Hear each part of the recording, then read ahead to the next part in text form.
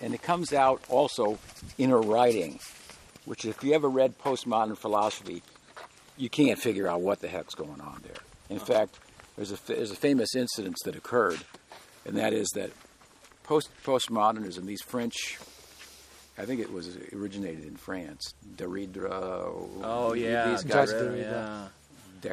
Foucault. And, okay. Yeah, you can make out what's going on in those guys. You don't know like, what they're saying. No, it's not that they're more intelligent, but the way they use words and so forth. Yeah. So there's a famous story. And it's a true story. There was a guy who wrote an article in postmodern language that made absolutely no sense, and it got published in a postmodern journal. Got through the editors and everything. And he deliberately did it like that, using the language, and he had no point to make or anything. People thought, yeah. Really, I can't understand any of this. This must be really good. It must be good. You can't understand it. It must be good. It's like the king has no clothes. The emperor has no clothes. So that's like postmodernism. In its pure form. Yeah. So she's like that. Oh yeah. So the way she writes. I looked at her sentences 3 or 4 times, like, what are you trying to say here, Uh-huh. And because I know the philosophy, I break it down and go, you could have just said this, so simply here, but it sounds like it's more or something, So I found it very obtruse, her presentation, number one. Yeah. And unappealing in that regard. And secondly, where's Dulal? Oh, come here. Secondly, what I found is that it seemed like the central theme of her argument was that Rupa Goswami, now this was a while ago I read this, so I try to remember, while a poet more than a philosopher, like Jiva Goswami, in terms of his major contributions, he's got Leela dramas, he's got Bhakti Rasamrita Sindhu, Ujjval Nilamani. They're not so philosophical.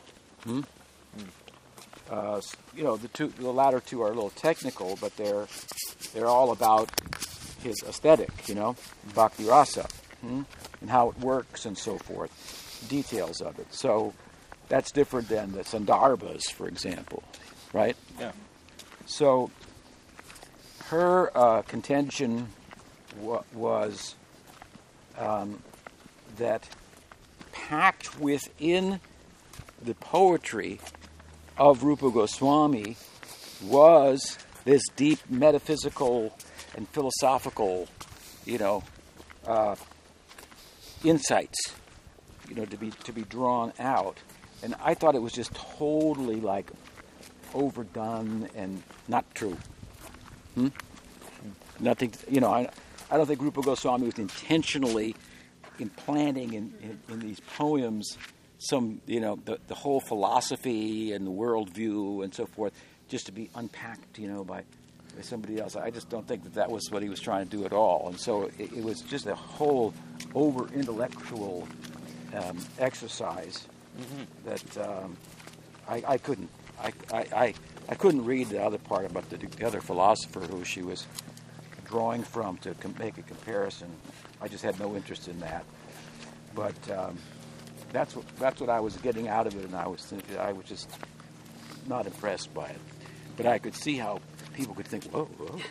In fact, this guy Haberman, who was a academic, and he became years ago a Vallabha follower. He wrote this book, Acting as a Way of Salvation, which was to describe the sadhana of Raghunuga Bhakti as, being part of a drama, acting out the role as a way of salvation was his title.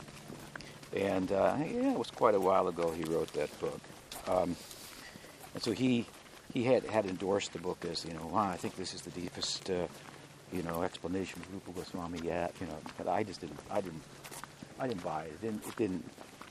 It didn't hold up, in my opinion, to be anything more than her, like I say, over-exercise of her brain intelligence. You got a copy? I did, yeah. I mean, you can read it and see maybe yourself. Yeah, the first couple pages, I thought are thesis, or at least the way she laid it out there in the introduction, seemed compelling to me. And so I wrote Mirage that, but I hadn't had a chance to really dig into it. I've been kind of looking. Mirage? This Mirage, Padmanabh. This Mirage. Yeah, he's the one that gave it to me. So I see. I brought it up to him and asked him if he don't- had seen it, and he said, "Oh, I have a copy of that. I'll give it." Yeah, I don't remember how did I get the PDF, but I just have it in the computer. How you doing? I'm sore. Let us know when you want to turn back, and we'll just, I don't want to. Yeah, so it's not just matter. With your brisk walk. So, I should probably sit down and read it more thoroughly, and maybe I've not given her the, full credit, but I just didn't. Yeah, see, I had the impression that she was somewhat more affiliated. Well, I asked Krishna Chetra about her, Okay. and that's what he said. She's not a devotee. Uh-huh. And he went, "Oh yeah," he raised his eyebrows, and I said to him, she seemed very convoluted. He said, "Yeah." Again, he kind of agreed with me. Well, I first encountered her on a BBC talk show, and I just sort of assumed she was a devotee just based on the things that she said on that show. She was kind of pushing back on some of the other scholars that she was sort of holding the line that Brahman, that the Upanishads prevent a coherent, unified philosophy, and these guys were kind of, it develops over time, that sort of. And so that just felt like a devotee, and then I looked her up, and then found out she was, hanging out with Shaunaka Rishi, so I was like, okay. So that's when I wanted to see what her book was like. Yeah. She may be embracing, some of the core ideas and so forth, but I think at least according to Krishna Chetra, she was not a devotee. Right. Whatever that means, I guess, officially. Yeah.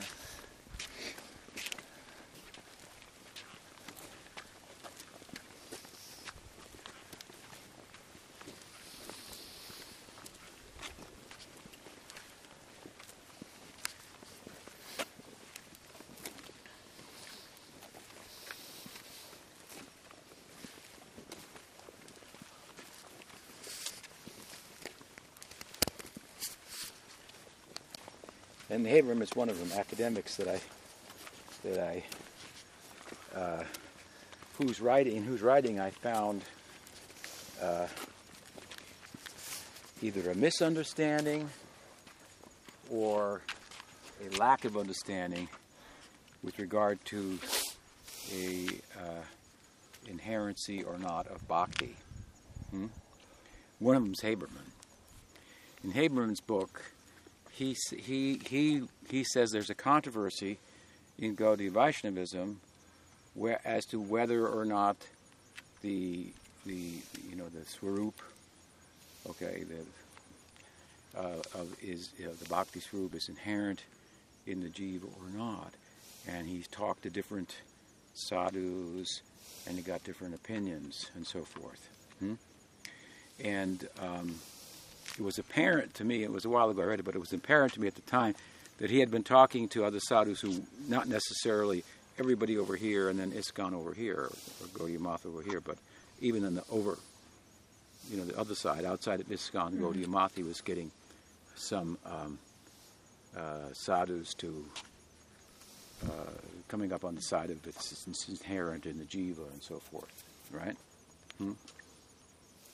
And there are some out there, like the famous Charandas Babaji, who's Nitai Gaur, Radhesham, Japa Hare Krishna Hare Ram. He had a big group and so forth.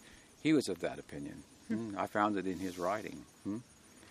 That was, I think, Dr. Kapoor wrote a book about him, and I think it was in there that I saw him making that point.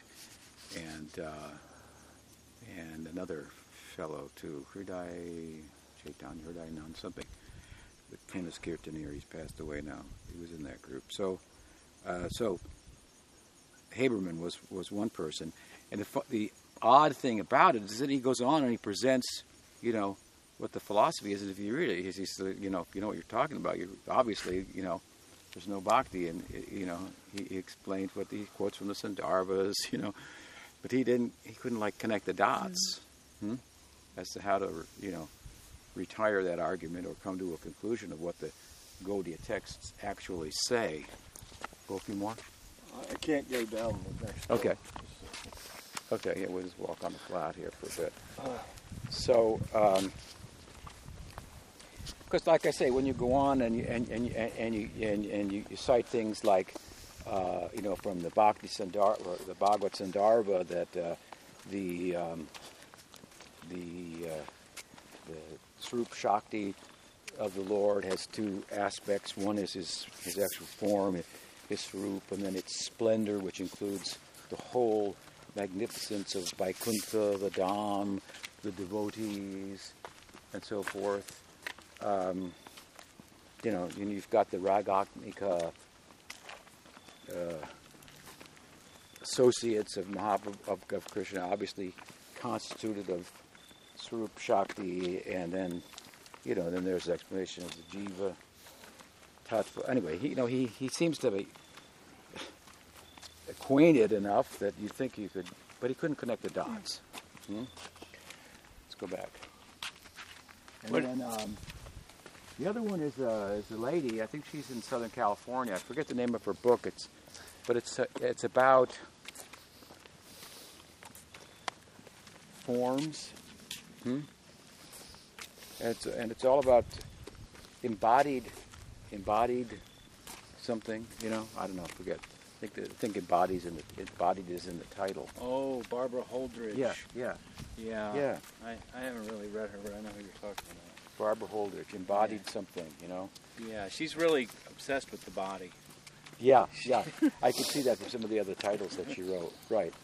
And so, this whole idea that there's a body, a form, within which or out of which. I assume she's trying to be in kind of conversation with feminist Latina writers and stuff, because there's a lot of that going on. Yeah. A lot of. Well, the book that I was reading, I didn't read all of it, but it was all about Gaudiya Vaishnavism entirely, the whole book. And it was pretty good, I would say, about the nature of the Dham and this and that. I forget all the things. But anyway, it was quite good. But she, repeatedly had the idea that the bhakti and the Swarup was inherent in the Jiva. And I just shaking my head. How could she, do so much research and quote the Sandarbhas and read the Sanskrit and so forth? And I was almost going to write her and say, really nice book, but, how did you miss this point, I've thought about it half a dozen times, but I never did, because I don't know her. I sometimes wonder, how much some of these scholars maybe, depending on ISKCON and then not citing them. Depending on ISKCON? For philosophy. And then and not necessarily citing them. Assuming, yeah. Yeah. It's quite probably considerable. Yeah. I get that impression from... Because they're the most talkative, Yeah. ISKCON. And you can do the queries and... Yeah.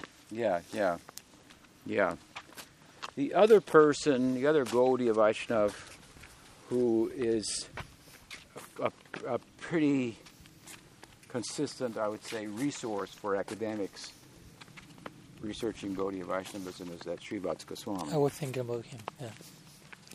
And he positioned himself as such and hosted sadhu academics. He initiated a couple of academics, I think, over the years. But he seems to have, he was educated at Harvard. Oh.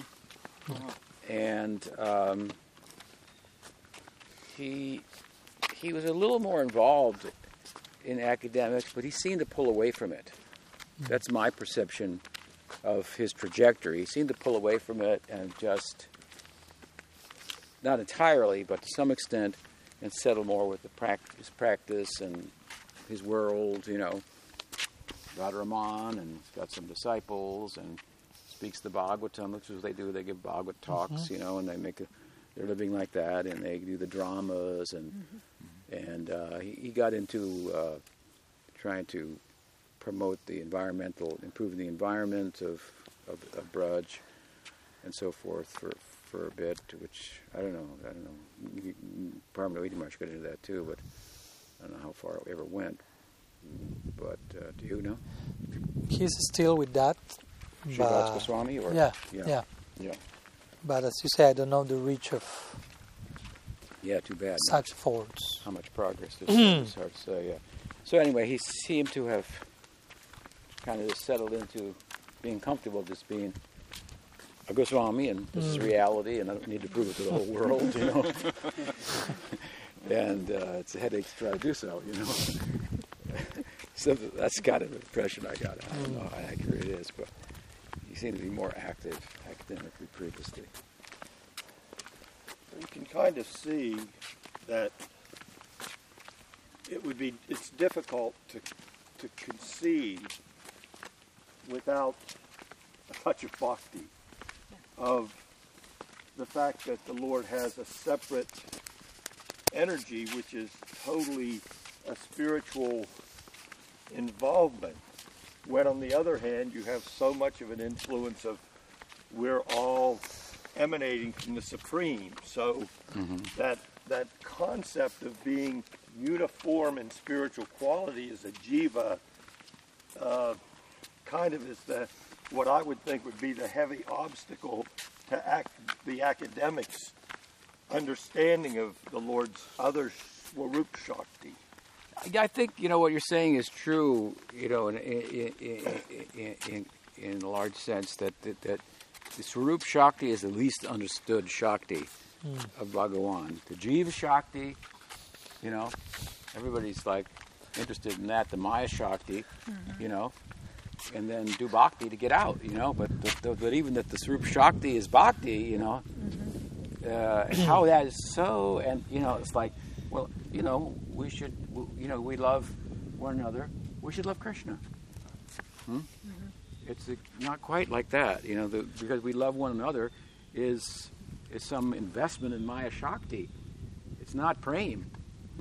It's kama, even if it's very subtle, and it's the love is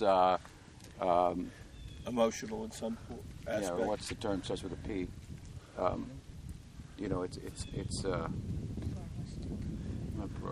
It's not platonic. Platonic. So it's emotional. It's platonic. It's still from our philosophical perspective. It's still plugged into the Maya Shakti, and that doesn't just turn into prem. The more platonic you become in your love, and it doesn't suddenly convert into prem. And bhakti is another Shakti altogether.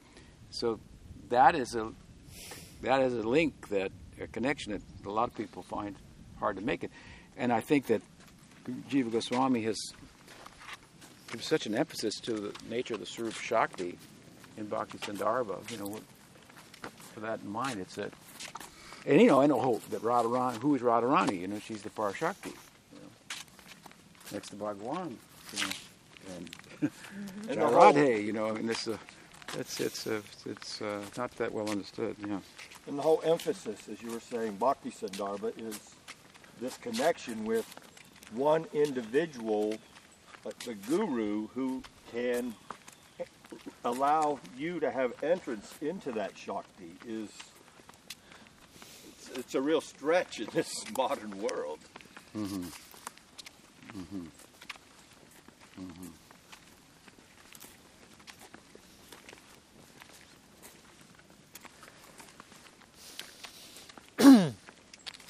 Yeah, it may have been part of Bhakti Vinod's strategy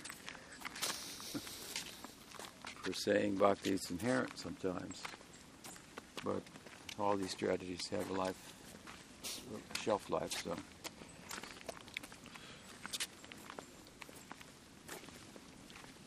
When Prayodhan was making some arguments from the Bhagavad Sandarbha, saying that Krishna has infused his Jnana Shakti and Kriya Shakti into the Jiva. Have you heard this argument? Go ahead. Well, You can't do anything without, or think anything without the Jnana Kriya Shakti, but that's not bhakti. Those are his energies by which the whole world's going around. What's his argument? well, he quotes this from Bhagavad Sandarbha, and then he connects it with a verse from Srihad Bhagavatamrita where he's saying that Krishna has infused every jiva with the...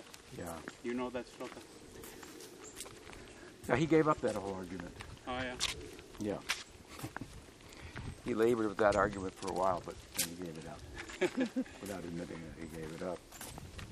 Now he was trying to say that the swarup of the jiva was fixed.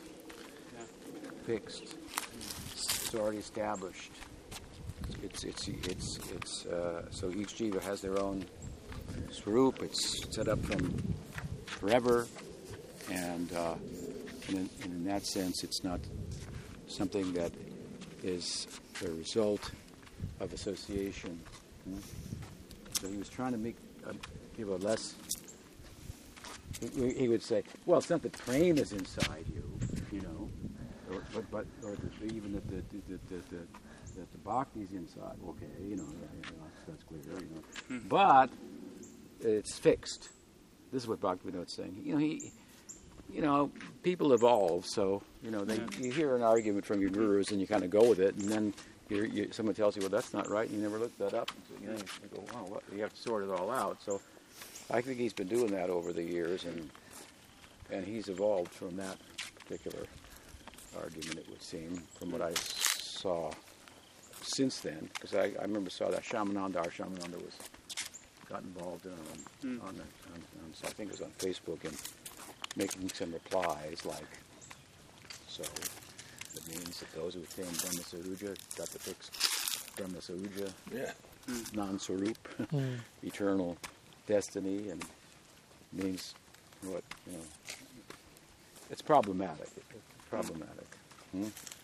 But when I bring that up sometimes in arguments, they immediately go to the verse, that you fall from Brahman, you can't keep that concept. So they basically, within some Gaudiya contemporaries, specifically ISKCON, they have this concept that there's really not a Brahmavadi.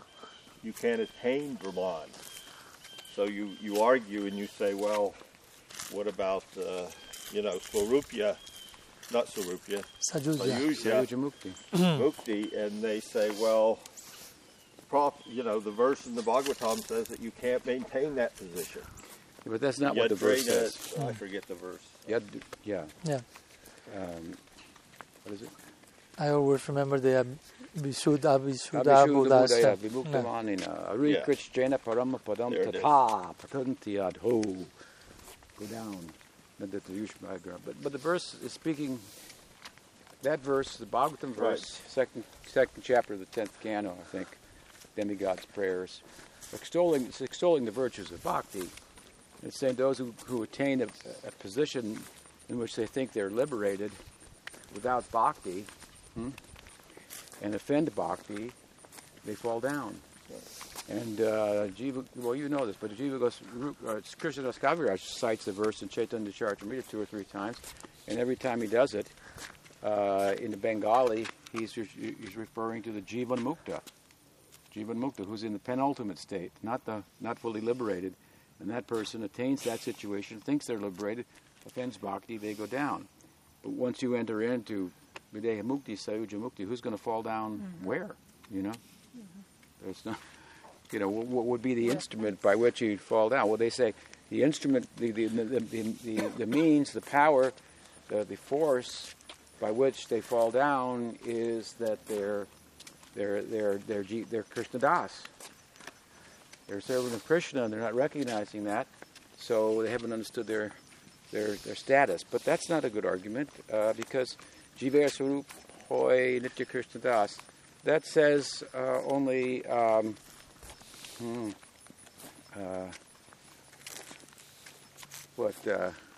Say Shabhuta Parasyavai. It's the same thing for what Jiva Goswami is saying about the nature of the jiva, that it's subordinate to the Paramatma.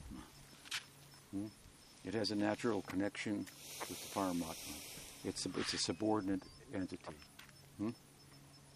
That's all that Krishna Das means. It's not talking about rasa there. If you want to take it as talking about rasa, then say every jiva's got dasya rasa. So that doesn't work, right? So, and for that matter, it's very clear in Gaudiya Vaisnavism that there is a condition of mukti called sayuja. So if it's mukti, you can't say it's not mukti. Bhagavatam says it, and repeatedly it said, there are 5 types of mukti. One of them is sayuja. So you can't say it's not mukti. It is mukti. It's not a desirable. I want to get a little water. Okay. I'll be right.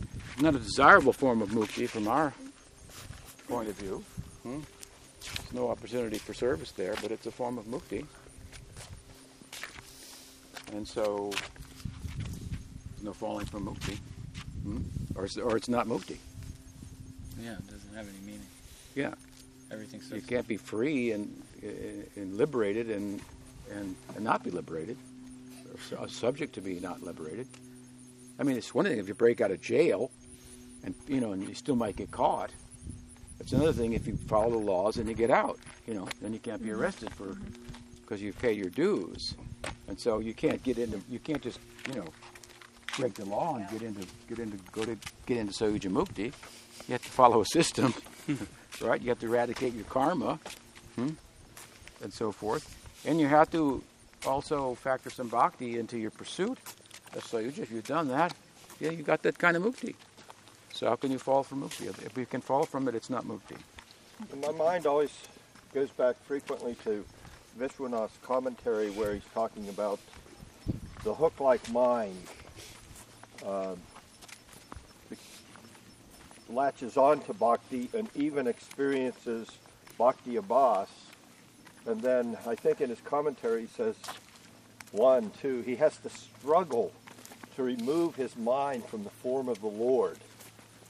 1 time, 2 times, it goes 6 times. Pratibimba. Right. Pratibimba bhakti bhas, bhava bhas. Yeah. So I always think in that regard, there is a hope for this Yuja Mukta, in that even a boss of Krishna may at some point in time drag them from their liberated. How are they going to get an abhas of Krishna, Krishna, bhav for Krishna in Sayuja? The only way I can figure out, it said that it's possible that someone who attains Sayuja Mukti by association can become a bhakta, can come to dasya rasa or shanta rasa. There are only 2 ways that that could possibly happen. That they haven't fully attained mukti, they're in the jiva mukta stage, and they get association. That makes perfect sense. Then they can come to bhakti and shanta rasa or dasya rasa. Or, someone is merged into Brahman, and some devotee on earth who has liked the person, got his first,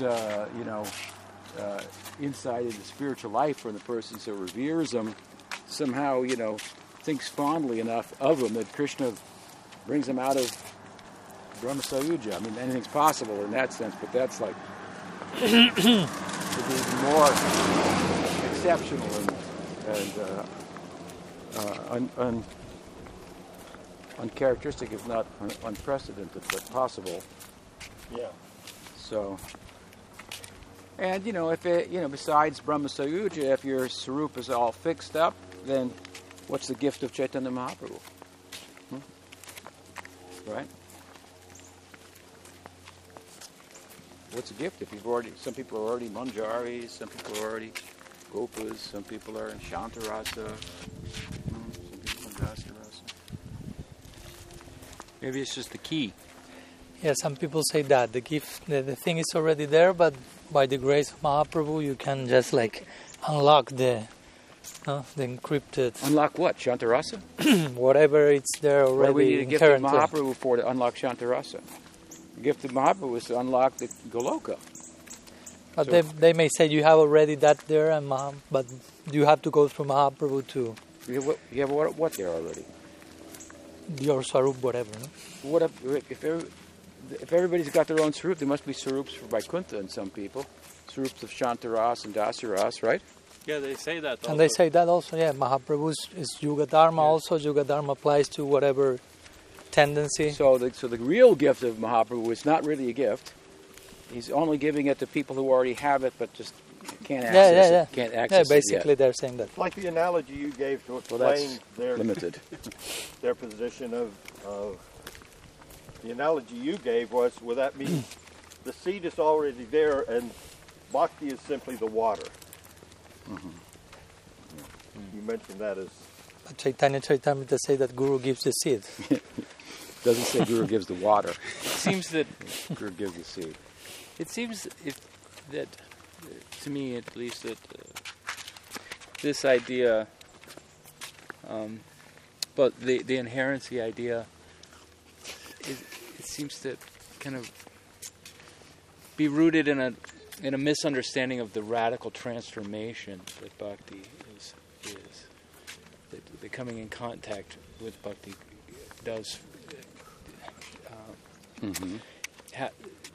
The radical way that bhakti impacts the soul, so that if you think it's already inside and that and so you go to kirtan, so like didn't Sridhar Maharaj once say many people are exhibiting emotion, not devotion. So they're going to kirtan, they're jumping up and down, they're having some sort of ecstatic, radical experience, but it's not necessarily a real transformation of the heart, and so then you can get confused in that emotion, that energy, and so some of these ideas seem to make more sense, to the, because then you don't have to change. It just makes me happy. So Yeah. you can eliminate It all was the ecstatic steps for yeah, that Rupa Goswami mentioned, yeah, is what you're saying. yeah, kind of, yeah. Something like that. I don't have to go through a Nartha Nivriti. Look, I'm Jansi. Yeah, not a full appreciation of how deep a Nartanivriti goes, and what a, how deep of a transformation bhakti is. Yeah. And eradicating your ego and sense of self. Right. And All of that. It's got to go. It's sometimes we say we're not doing bhakti, but bhakti's doing you. Right, Whoa! I don't know if I'm ready for that. Yeah. But, yeah. At any rate, besides the idea that somehow the Sarup is fixed, which is not a very good idea, and there's no real support for that. The argument for that is just doesn't hold up, and there's for some statement that seems to say it somewhere in the scripture, there's a dozen statements that say directly on point in context. That's not the case. Krishna says, I'm just reading in the the Rasa Leela section, Vishwanath's explaining Krishna's sentiment. He's saying, I'm withholding bhakti for the sadhaka because this is going to force them to actually do everything within their, capacity to attain bhakti. I'm withholding bhakti from the prem bhakti. It's just increasing their prem, and I want to see them have the greatest experience of prem. So in two aspects, he's holding bhakti back. So it's also an argument that it's under his control. Well, he's under its control, but in another sense, yeah. In another sense, yeah. Vishwanath's commentary in that section, it's mind-boggling. It overwhelms you that the insights.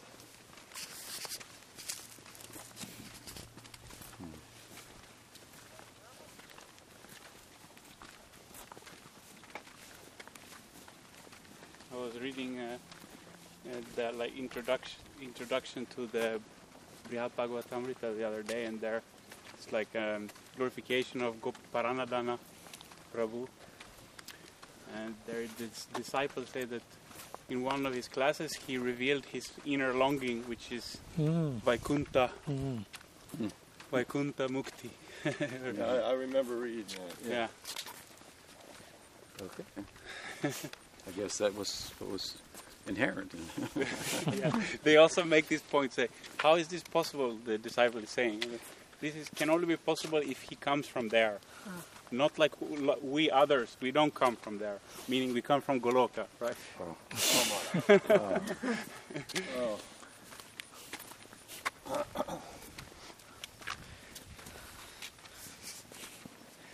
Not So the, they have their whole system of philosophy, you know, not developed. not the best beginning for a work like Brihad Bhagavatamrita to say all those things.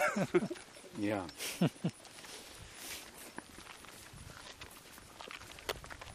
He should have stopped writing at a certain point in the book. I get out here. Yeah. I get off here. Gopal Kumar, he's going somewhere else, but I'm going to stop here. Anybody else want to translate from here on out? I'm not qualified to give an opinion beyond this point.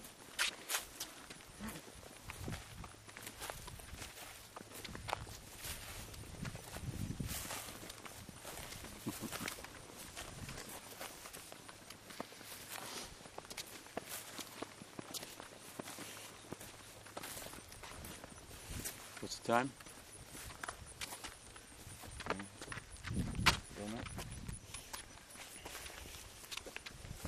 My iPad's in my pouch in the back.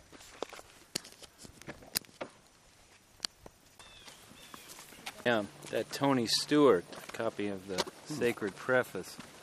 He needs to read that chapter on Gadadhar.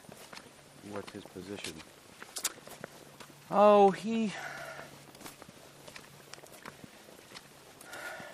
it's all muddled. He argues that, if I remember correctly, that Krishnadas leaves him out, that there was a tension. Well, they all do that. Yeah. They all create that. Yeah. There was some tension, and they couldn't. He and Krishnadas, Kaviraj Goswami couldn't deal with it, so he had to include him, and Yeah, they do that repeatedly. Like Nityananda Prabhu is depicted in Chaitanya Bhagavat as being criticized by Dvaita over Prasadam. Oh, yeah. Obviously, there was a feud between them. Yes, yeah.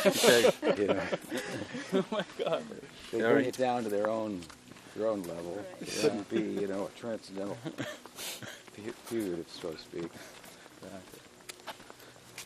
Well, he's somewhere in North Carolina. Is he? Yeah, Stewart? I heard that he was teaching somewhere in Raleigh or somewhere. Yeah.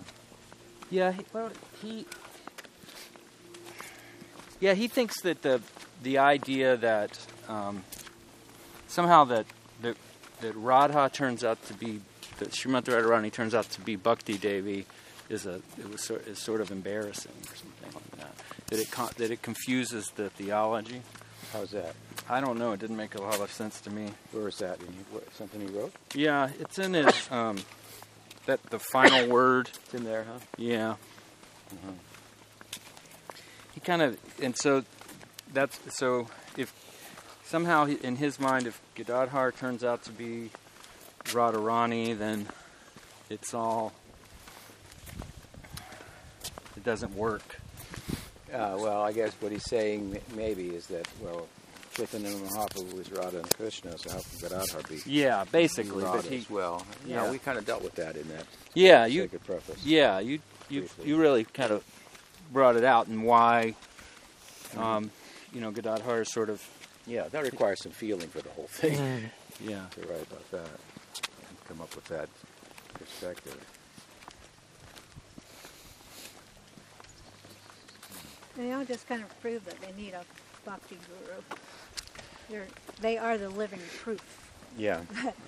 Or some Gaudiya Vaishnavas even say Mahaprabhu is Radha and Krishna and Gadadhar Rukmini or whatever. and limit himself to being Rukmini, and he's actually not Srimati Radharan. Right? Starting by Krishna West and some other. Oh, are they saying like that? Yeah, of Those course. people. Yeah, I heard some words he said in the last appearance there of Gadadhar Pandit, and he was basically concluding that he is not Radha. Really? Yeah, supposedly he was glorifying him on his appearance day. Oh, goodness. He said, no, he's Rukmini, and Painful. Mahaprabhu is Radha and Krishna combined. Uh-huh. That's a... Like quoting from Prabhupada's words and in a particular context, of course. He seems to think if he can make an argument that it's true. Yeah. Well, what he does is he what he thinks is logical, Yeah, that's true, yeah. and then he only searches the scripture to support it, or he distorts the scripture to support it. And after all, the scripture has to be saying that because it's logical, right? From my point of view. And I'm the most logical person in the group here. And Prabhu's Krishna consciousness should be reasonable, right? It should be logical. So let's do away with all of this fanaticism and this, magical stuff, Agyata Sukriti type stuff, and use your brains here. So if it's logical to him, that's what it must be, and that's what the scriptures must be saying. What a backwards way of... It's so pathetic. And if someone like even Jiva Goswami doesn't agree with him, he's a philosophical speculator. Yeah.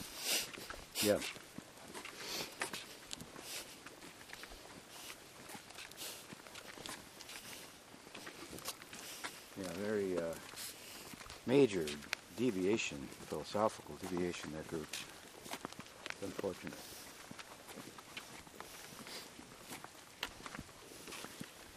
He said what? That if Jiva Goswami says that the Tatastha Jivas come from Maha-Vishnu, it must be some kind of a philosophical speculation. Yeah, he basically calls. There's no support in the scripture for that. Yeah, he basically calls him philosophical speculator. The Tattvacharya of the Sampradaya is a philosophical speculator. Chaitanya Charitamrita explains it very, very clearly. Jivanam tatastakya. Jivanam tatastakya. What does he say?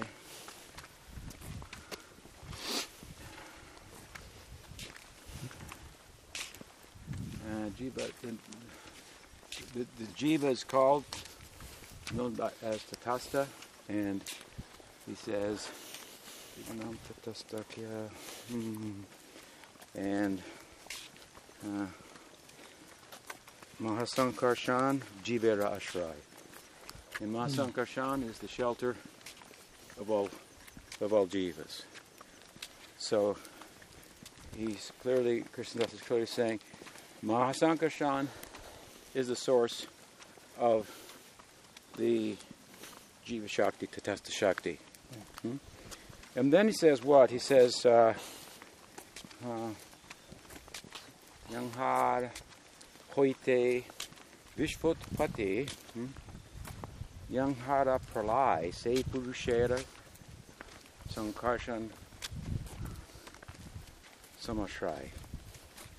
You understand? He says, and as far as the Vishvotpati and Pralai manifesting the universe, he who manifests the universe and collapses it in Pralai, who is, as he says, the Purusha, Purushera. Purusha means, he's talking about Mahavishnu. He is also sheltered completely under Mahasankarshan. So he says the Jiva Shakti is the source of the Jiva Shakti is Mahasankarshan, and the source of the Jiva Shakti, Mahavishnu, is also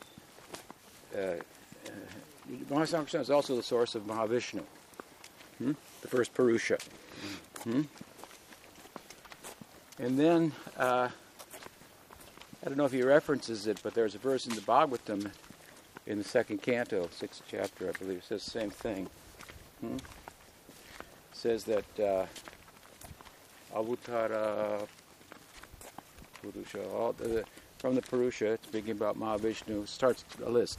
Kala, this, that, time, all the ingredients of matter, given in brief, and then all the moving and non-moving living beings. They're all emanating from the Purusha. I mean, he makes the world, right? And that's what it consists of. The two, right? The Jivas, Shakti, and the Maya Shakti. So we have reference from the Bhagavatam as well there. We met Chaitanya Charitamrita also in the same chapter says that this Mahasankarshan desires to bestow mukti. He doesn't have the opportunity to do so, although he's fully absorbed in his play in Vaikuntha and complete and satisfied, still he would like to bestow mukti. And so for bestowing mukti, then it takes the form of Mahavishnu. I don't know what could be clearer. Maybe Bhagavad Gita. Aham bija pradapita. He says, I'm the seed-giving father. What is it, 14th chapter of the Gita? Krishna explains that I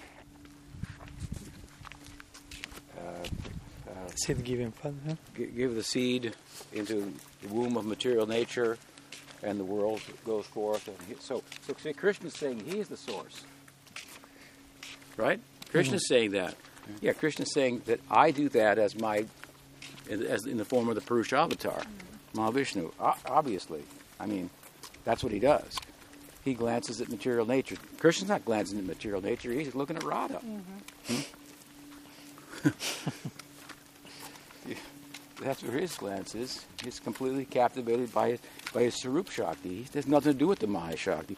He's not the source directly of the Maya Shakti, and he's not the source directly of the Jiva Shakti. And Mahavishnu, we see, as we learn from this Chaitanya Charitamrita verses I cited, what? There are two forms of the Mahavishnu. In the Paravyam, and of Mahasankarshan. In the Paravyam and in the material world as Mahavishnu. And so, jivas are coming out of them, Tatastha Shakti. The ones that are coming out of Mahasankarshan and Vaikuntha, they're Nityamukta, Tatastha Jivas. The ones who are emanating from Mahavishnu in this world, they're Nityabhadda. And Gita says the same thing. Brahma Samhita says the same thing. Sahasra, what is it? I don't know. So many jivas emanating from the verse about Mahavishnu. Upanishad, Saikshata, Ekobahu Sham, he looked, one became many. It's all about Mahavishnu. Mahavishnu is the clearest form of God in the world, because he's in the world. You talk about God in a general way, who created the world, under whom it's all sheltered, this is all Mahavishnu. Mahavishnu. And then, okay, there's the Paravyom, that's another step, right? And you get to Goloka, and it's like really a hidden perspective, where Krishna is. He's not involved in all this, except through his Purusha avatar, through his expansion. Otherwise, what purpose do they have? Krishna looks over material nature and impregnates it with so many jivas who are in Susupti within Mahavishnu. I mean, it's like, wait, your wires are all crossed here, Then what does Mahavishnu do? Yeah, let him have his own Leela, okay? He has his work to do. It's not Krishna's work. Krishna has no work. He has no duty. He has no responsibility. He comes to the world to play. Some Swayam Bhagawan. Some lesser feature of himself establishes Dharma. We say that, right? So to speak of creating the world. There's no reference to the jivas coming from Mahavishnu. There's like every reference everywhere in every book. Where is one reference that the jivas that are clearly coming from Mahavishnu in every book first come from Krishna and then they're transferred over? Because of what? I don't know why that would be, but it's like very bizarre thought. Call that a philosophical speculation. It's like literally quoting the scriptures. And it's in all books. It's in the Bhagavatam, it's in Chaitanya Charitamrita, it's in the Brahma Samhita, it's in the Upanishads, so many other Puranas. I mean, it's a story told over and over and over again. Vedanta Sutra everywhere. The verse from Chaitanya Charitamrita, you quoted that from in the Nityananda section, if you will? Yeah, that's in the 5th chapter Okay. of the Adi Leela. Yeah. There's a whole section there, verses like, they all go together, yeah. It's very clear. Thanks to Krishnadas Kaviraj Goswami.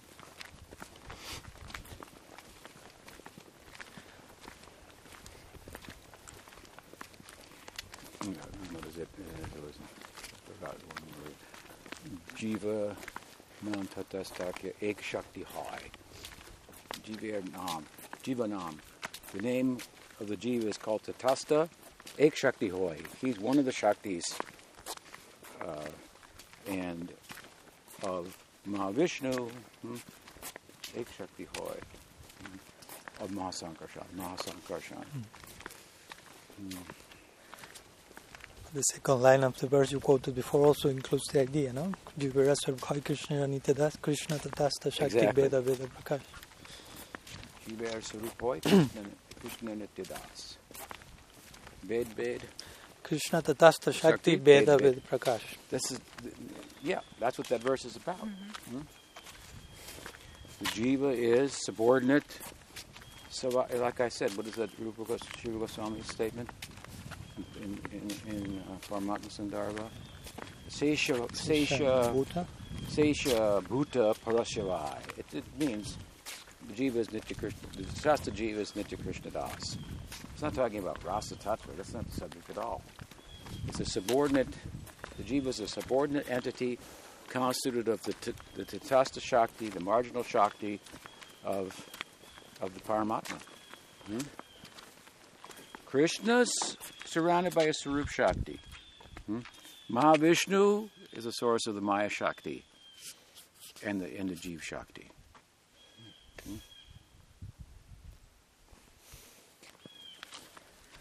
Except, Mahasankarshan is also manifesting Tatasta Jivas that are Nitya Muktas. And then, where's your argument that there are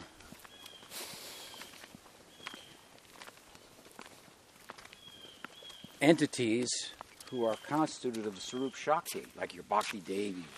What's that? Just making up people and things. Where's your proof for that? Radha Krishna. Let's give you a simple example, clearly. Radha Krishna Pranay Vikriti Ladini Shakti Rasmat. How's that? Radha Krishna Pranay Vikriti is a compound word. One word, a compound word. Transformation of Krishna's love. Vikriti means transformation. Pranay means love, Krishna.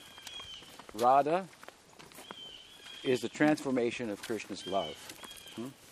Radha Krishna Pranay Vikriti Ladini Shakti Rasmad, known as Ladini. So, what do you think? Radha is a Tatasta Jiva? You may say, who's this Bhakti Devi? She doesn't exist. Okay, does Radha exist? Okay, what is she? Is she a Tatasta Jiva? Is Yashoda Tatasta Jiva? Not according to the verse we just cited.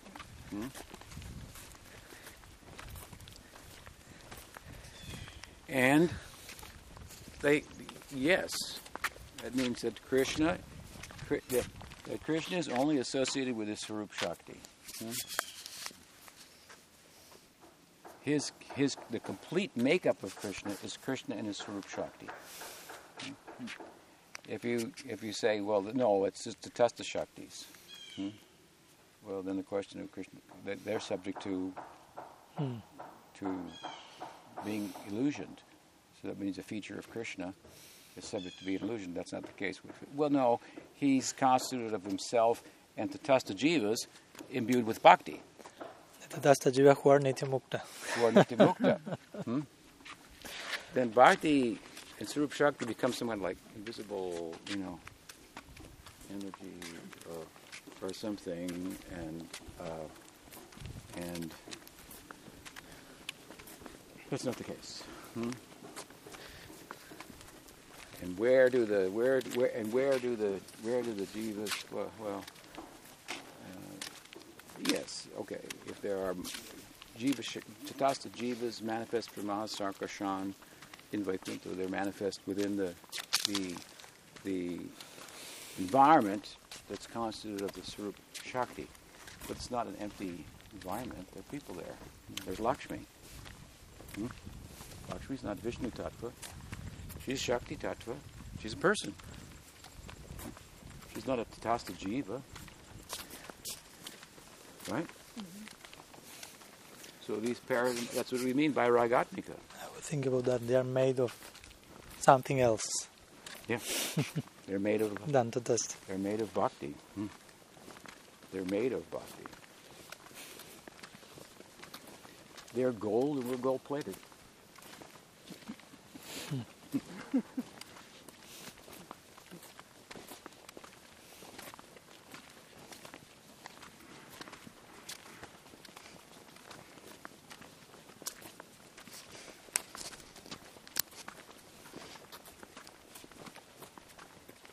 Shape, love has a shape. Of course, it's going to express itself.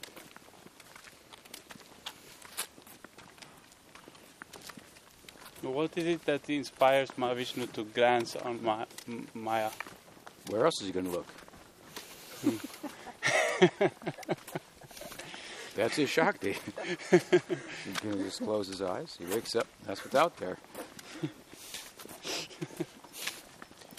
But why does the one become many? That's your question. Why does he become many in the first place? That's what the glancing is about, right? Isn't he complete? Why does he become many? The answer is in the sutras, he becomes many because he wants to become many, not because he's lacking anything. But, therefore, lokavatu lila kaivalyam. Therefore, it's called lila. Lokavatu lila kaivalyam. That is just his play. He does what he wants. He doesn't have to do it. He's not bound by it. It's not a necessity that he has arising out of his incompleteness that he seeks to fulfill. He does it. Now, if you want to say he does it out of compassion, which someone might argue against, I think it's a viable argument because compassion is something you do out of fullness. Right? Not out of anything, not out of being incomplete. Out of fullness. So there are statements to that effect in the scripture. To give the jivas a chance to attain mukti. They need bodies for that. They can't just lie inside of Maha-Vishnu. And they happen to be there. Because why? What are the jivas doing in Maha-Vishnu? He's the shelter of them. That's part of his constitution. Right?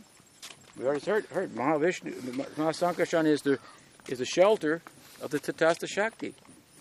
So in his form of Maha-Vishnu, he's the shelter of a particular type of Tatastha Shakti, which are going to be Bada Jivas, because when they emanate from him, that's the domain that he has jurisdiction of. What are they doing inside Maha-Vishnu? That's his Shakti. That's what he's like. That's what the scriptures say. When he just accept what the scriptures say about him and saying, I don't like that. Why would they be in there? Sleeping. With no beginning. I don't like that. Well, then you don't like our teaching. And some things are meant to take you beyond the limits of your own logic and reasoning. What makes sense to you doesn't necessarily make it true.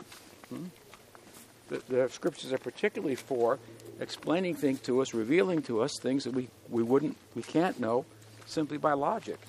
And Shraddha, which is our ticket to ride, so to speak, to take the bhakti, has to be faith in those arguments. And the very idea that there is a way of knowing things that cannot be known by reason alone. And that's Shastra. I have faith in that. So don't ask why there are jivas in Maha-Vishnu. That's like saying, why is there God anyway? I don't know if I like that idea. So Maha-Vishnu is the shelter of the Tasta Jivas within the realm of his jurisdiction. And so, this is Mahasankarshan manifests in Vaikuntha, is what he does. And when he's in this world of Mahavishnu, he manifests here. It's Leela. Srishti Leela. Well, it doesn't sound like a very good Leela to me. But, that's too bad. Because that's what you're in. You're in the middle of it. If you don't want to play, then don't play. But good luck. And you'll stay in it. And another question. So Sadashiva is sometimes explained to be that glance that is consorting with Maya. Could you expand on that idea, like the conglomerate ego of all jiva, something like that? Siddha Maharaj mentioned. That means Hiranyagarbha. Mahavishnu is the conglomerate of all jivas. That's true. If you look at Shambhu with the glance, there's different ways. There's just kind of different ways of talking about the same thing. Brahma is also sometimes called Hiranyagarbha. As the first, coming from the Maha, after the initial glancing, then there's the secondary creation. And Brahma's born. He's the conglomerate of all the jivas now in a more developed state. Right? It comes this distorted idea. Have some devotees have that first we were Brahma. First we were Brahma.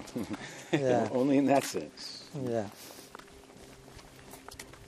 And he has the conglomerate of jivas, then the world is manifest, and the jivas are placed according to their karma.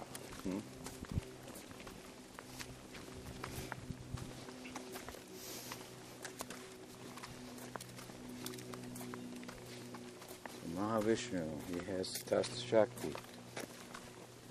He's the shelter that's a Tasta Shakti. And Shakti doesn't. Well, Shakti does. That's what he does.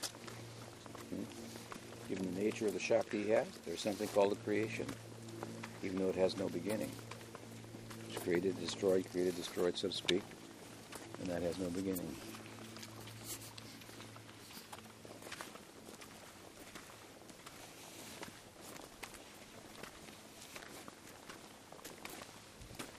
There is a world, objective world, and there is an observer of the world.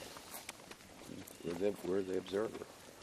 And which would make us superior to the world, but at the same time, it's obvious that the world gets the better hand sometimes. So these are not debatable issues.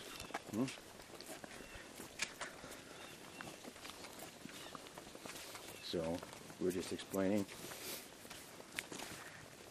how that happens. That it's happening is not a question. How it happens, it's one explanation. It's with the explanation of scriptures here. Which the argument is speaking beyond the ken of our ability to know with the instruments that were provided within the gunas.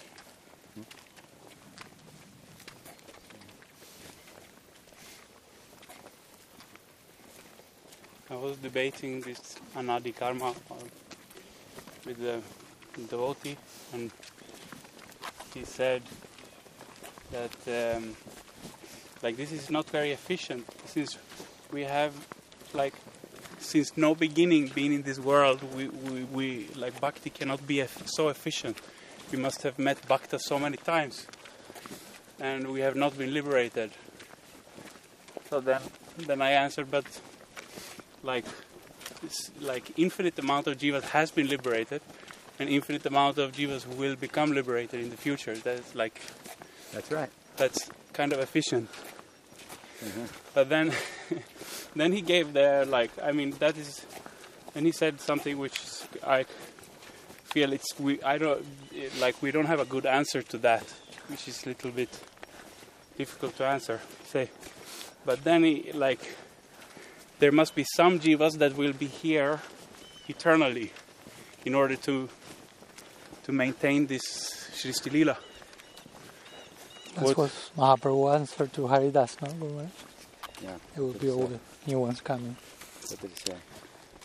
That Haridas Thakur said to Mahaprabhu once, no? Say, considering the nature of your dispensation, there will be one point, very early point, even that the whole world will be emptied by your grace. So Mahaprabhu answered, no, because there are infinite number of jivas that will inhabit the worlds over and over again. Yeah.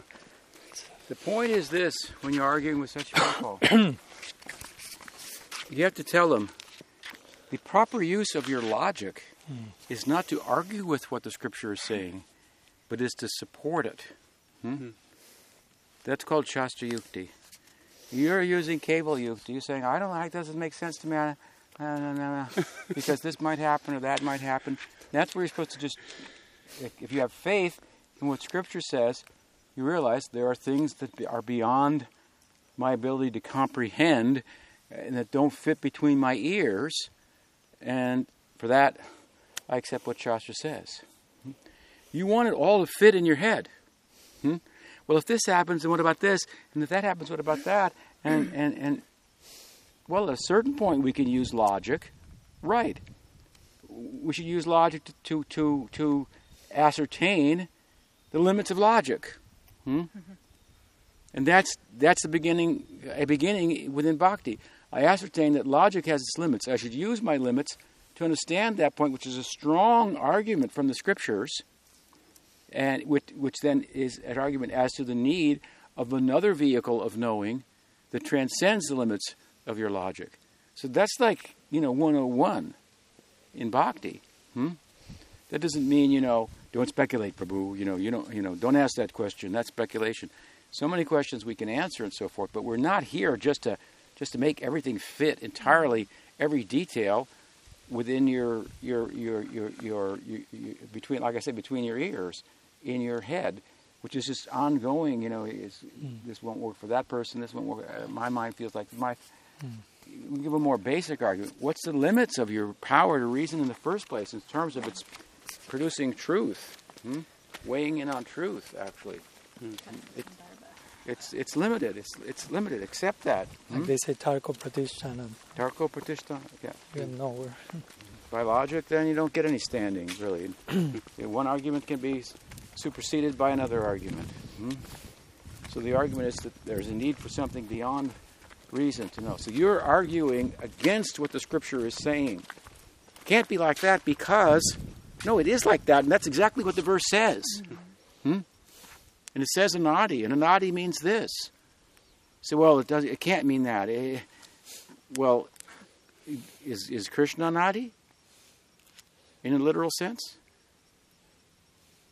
Or is it we have to interpret it some other way? Krishna have a beginning? What about Maha-Visnu? Does he have a beginning? He's God. He's anadi, right? Anadi, Adadi, Govinda, Sarvakarana, Karnam. Krishna, all of his forms, there have no beginning, right? Okay, so Maha-Visnu has no beginning. He's literally anadi. Okay. Okay. Well, what does he do? He breathes. Okay, does that have a beginning? No, of course not.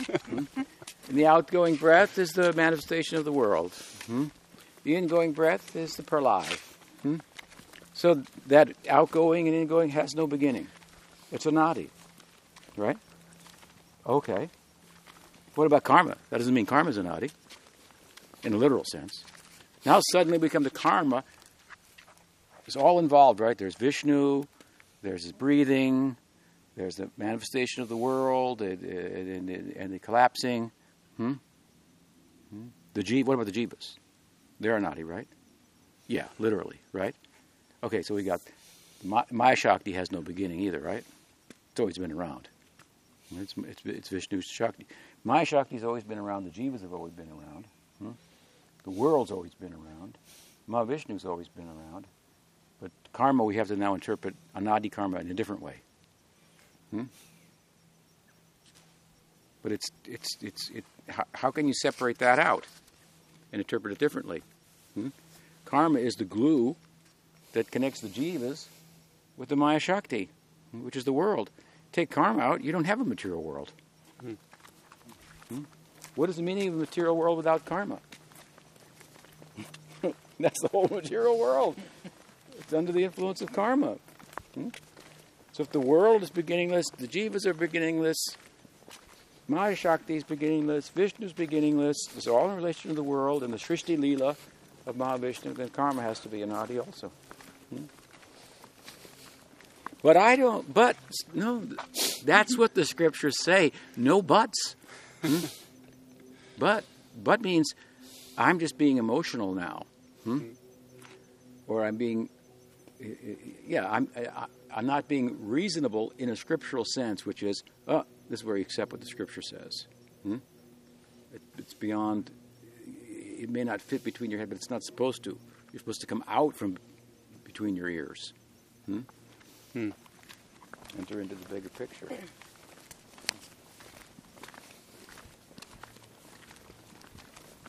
And bhakti has no beginning either. So there's always bhakti in the world. There are always jivas in the world.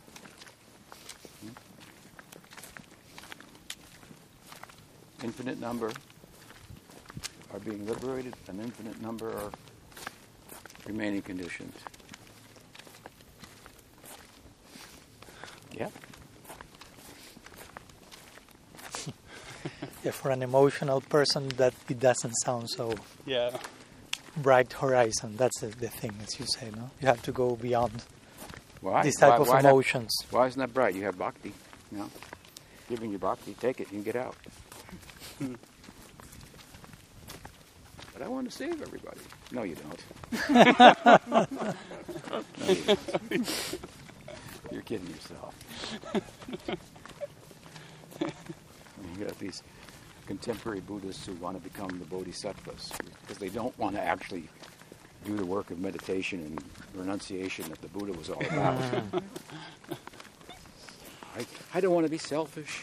I just liberate myself, so I'm dedicating myself to liberating everybody else. But first, they have to be liberated themselves. Bodhisattva is a liberated person. I don't see how you could take the bodhisattva vow if you're not a Buddha already. Buddha could take the vow. If I take a vow to remain in the world till all sentient beings are liberated, I'm going to be here forever. That's one thing.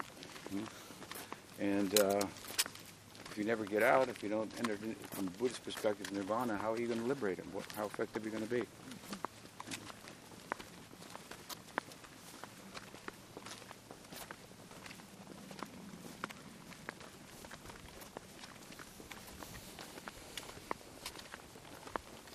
You want to liberate the whole world because it's too hard to sit down. Just sit there. Find a nice tree and sit.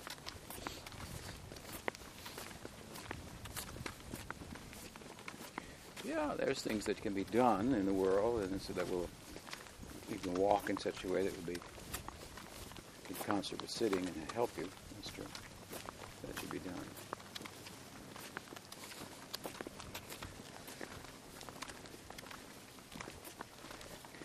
Why do you think you got all those fat Buddhas? All those what? Fat Buddhas. The little statues? Yeah. They're just sitting there. They need to get walked around a little bit. So you gave the example that at the time that speaking about the Advaitins, that even though they consider Jagat Mithya, meanwhile they are engaged in doing somehow or other some type of welfare work or whatever. Some of them, yeah. Some of them object to that. The Ramakrishna mission of Vivekananda was objected to by the Shankar Sampradaya for opening hospitals and these type of things. But Vivekananda was too popular. He went to America, and the stories of what he did, and so they had to kind of like ease up on him.